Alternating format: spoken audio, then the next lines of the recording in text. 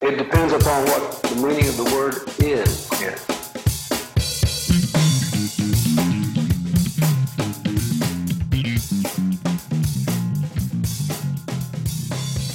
Turns out the scissors was not the fine idea I thought it was. Maybe we should use a bowl instead of a cup. The cup has worked. Okay, all right. I mean, now is a strange time to be objecting to the cup. But... Well, no, let's not reinvent the wheel. Yeah. Okay, here we go. Episode letter M. I'm Ed. I'm Peter. That's Ed and Peter. And today we're doing the letter M. I have the cup full of words. There's a word in there that I've tossed in that I really hope comes out, but I'm not gonna say what it is until we find out. And I'm shaking up the cup. Say when, Peter. Let's do it now. Okay. And it is not the one I wanted. It is the Mid-Atlantic dialect. Now, for those listening, the word that I wanted was Mickey Mouse, because I could talk about Mickey Mouse forever. But instead, we will now talk about the Mid-Atlantic dialect. Peter, do you know... Also, just for those listening, Ed is also responsible for having put the Mid-Atlantic dialect in the cup. That's true. It is also one of my other ones. That's a fair you commentary. You kind of wanted it also, so it's fine. Yeah, sure. That's a fair commentary. So, Peter, shall I define the Mid-Atlantic dialect, or would you like to take it? Yeah, you put it in there. Okay, so the Mid-Atlantic dialect is most commonly remembered as that funny sort of 1930s, 1940s movie voice that's like Dateline, New York, and you didn't figure I'd check Misty's bra for the microfilm, but I got you there, doll. It's that strange movie-specific dialect that people used to talk in. And... See, I have a slightly different definition of it. Okay, go. Yeah, go. And it's close. I mean, I agree that it's specific to sort of movies from that era. But for me, it's more like, you know how American actors from that time, and actresses specifically, sounded like they were trying to kind of be British, but they aren't? Yeah. So that's what that is. There's a very specific... I think a lot of the history of it is a bit idiomatic, but I'll break down what is probably partly fable, but the story of it is what happened was when they first made films from the 1890s to the early 1920s, they were silent films, and so people from anywhere in the world could be famous actors, and so you got people coming from America and people coming from England, and you had people like Boris Karloff and Bela Lugosi. Bela Lugosi, who came from Hungary, and then he is dead according to the song, yeah. But you had all these people coming who could be in silent movies because their accent didn't matter, and whether they even really spoke English that well didn't matter. And what happened was that people would go to the movies, and people in the audience in England would imagine an English voice for this actor. People who went to the movies in America would imagine an American voice for this actor. People who went to the movies in Hungary would imagine a Hungarian voice for this actor, etc., etc., etc. And then, when sound pictures, the talkies, came in, those actors sort of waned in popularity, and people think it's because they had strange voices. They didn't necessarily have strange voices. They just didn't have the voices that people had imagined for them in their head. Suddenly, who's a good example? Suddenly John Gilbert is talking, and somebody in England is like, wait, why is John Gilbert talking like that? He doesn't talk like that. And somebody in America is thinking, why does he talk like that? And so what the movie studios did was they said, we need to have a movie accent, a universal movie accent, so that there's this one way that people talk. And they created this fake dialect called the Mid-Atlantic dialect because it's, part English, part American, Mid-Atlantic. And they started teaching it to their actors. That's fascinating. Yeah. So it's like... what's that language that Swiss guy tried to invent that was supposed to be a universal language that we would all... What is that called? Yeah. Listeners, it's time to leave us a voicemail. Let us know the name of the attempt at inventing a universal language that I think Esperanto. Largely it's called Esperanto.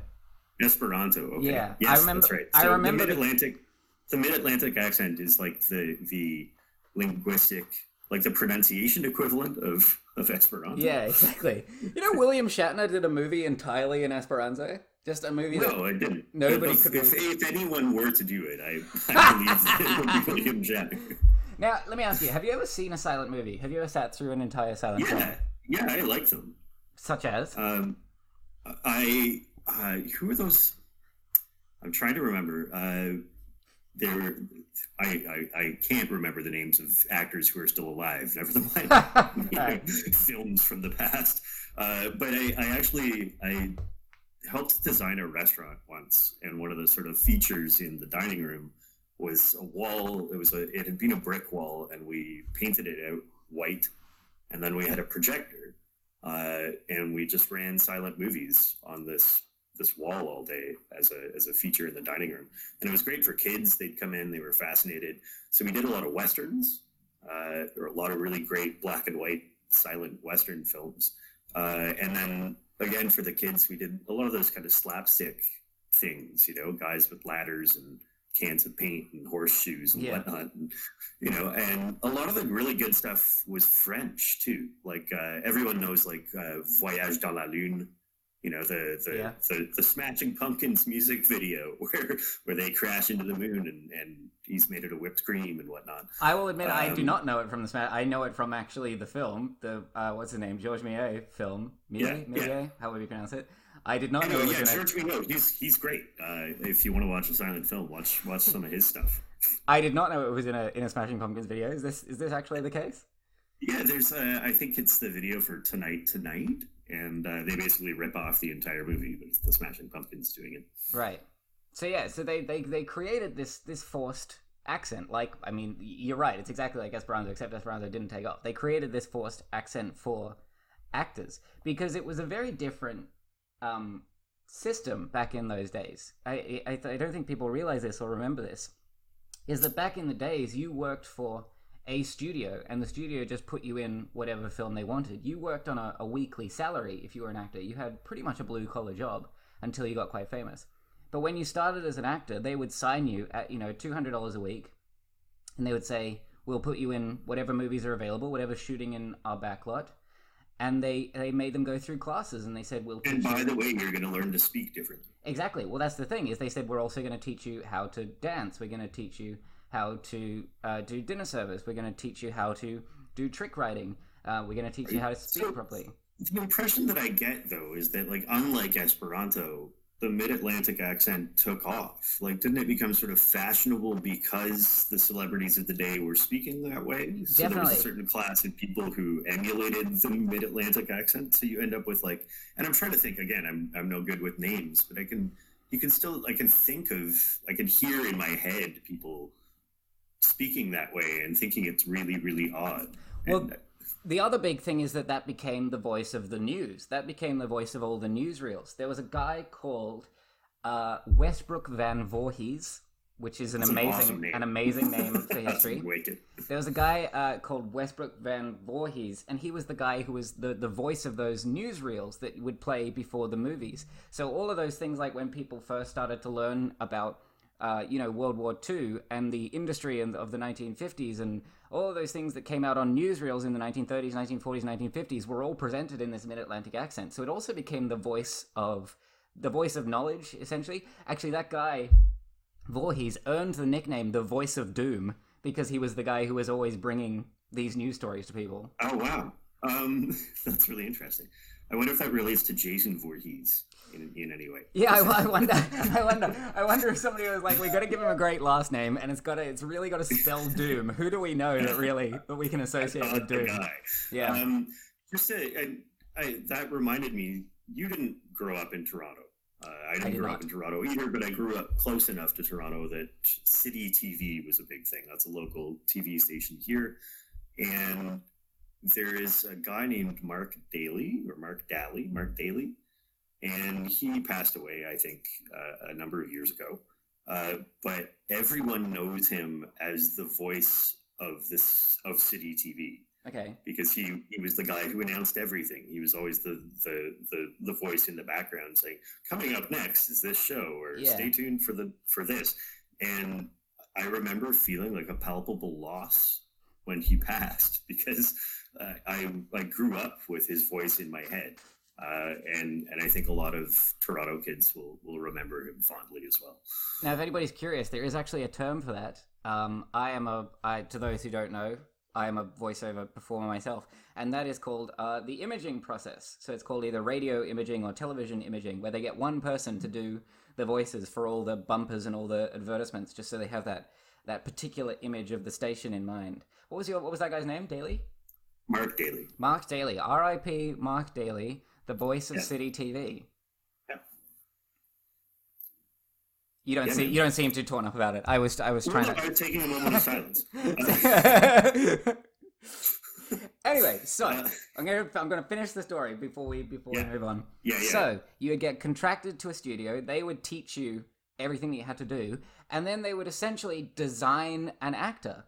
They would say, this guy's quite good at dancing. He's got quite a nice look. We'll make him a leading man. And then they'll say, well, this guy's French, and people don't like French people, and he's got a little bit of a French accent. We'll make him a villain. And then they'd say, and this guy, he's 6'2", he's a bit burly. We'll make him a cowboy actor. And they literally just would. They would say, you are this kind of actor. You are this kind of actor. You'll make 6 movies a year for us as a cowboy actor. You'll make 4 movies a year for us as a leading man. You'll make 2 movies a year as a villain. And that was how the movie business worked. You just worked for one studio. Wild. Yeah. But then the problem was... When did it switch? When did people become sort of free agents? So here's what happened.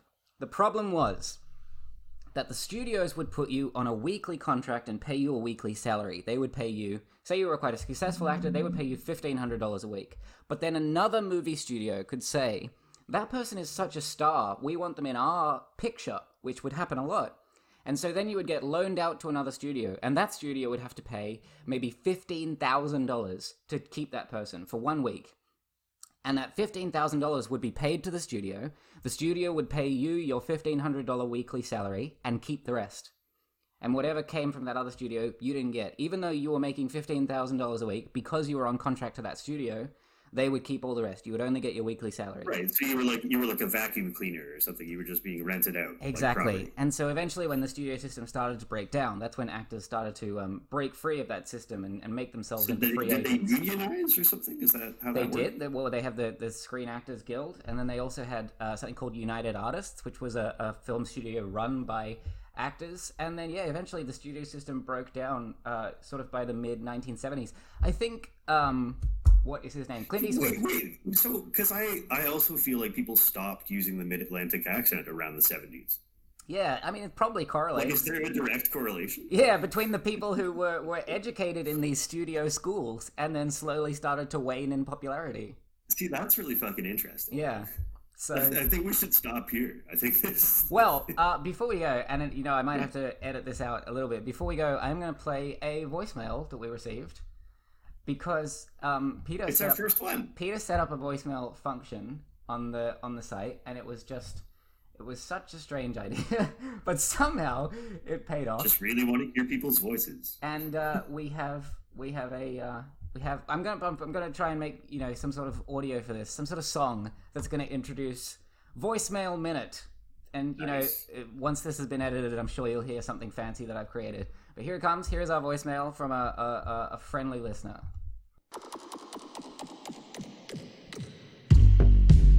Voicemail Minute.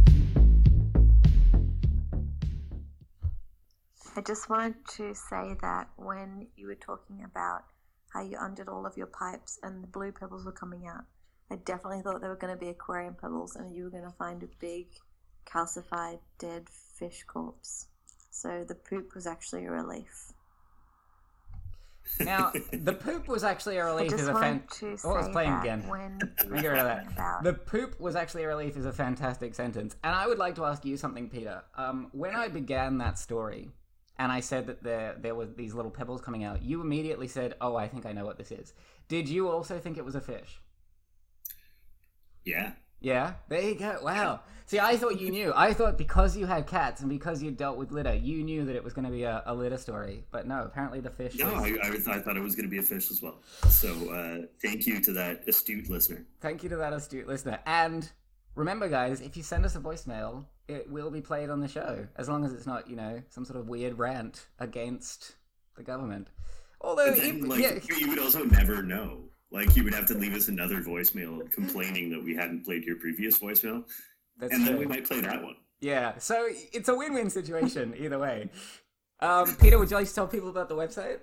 It is podpage.com/ed-peter, and you can find the means to leave us a voicemail there on the right-hand side of the page, Yeah. and you can do a whole bunch of other stuff as well. Okay, good. And merchandise?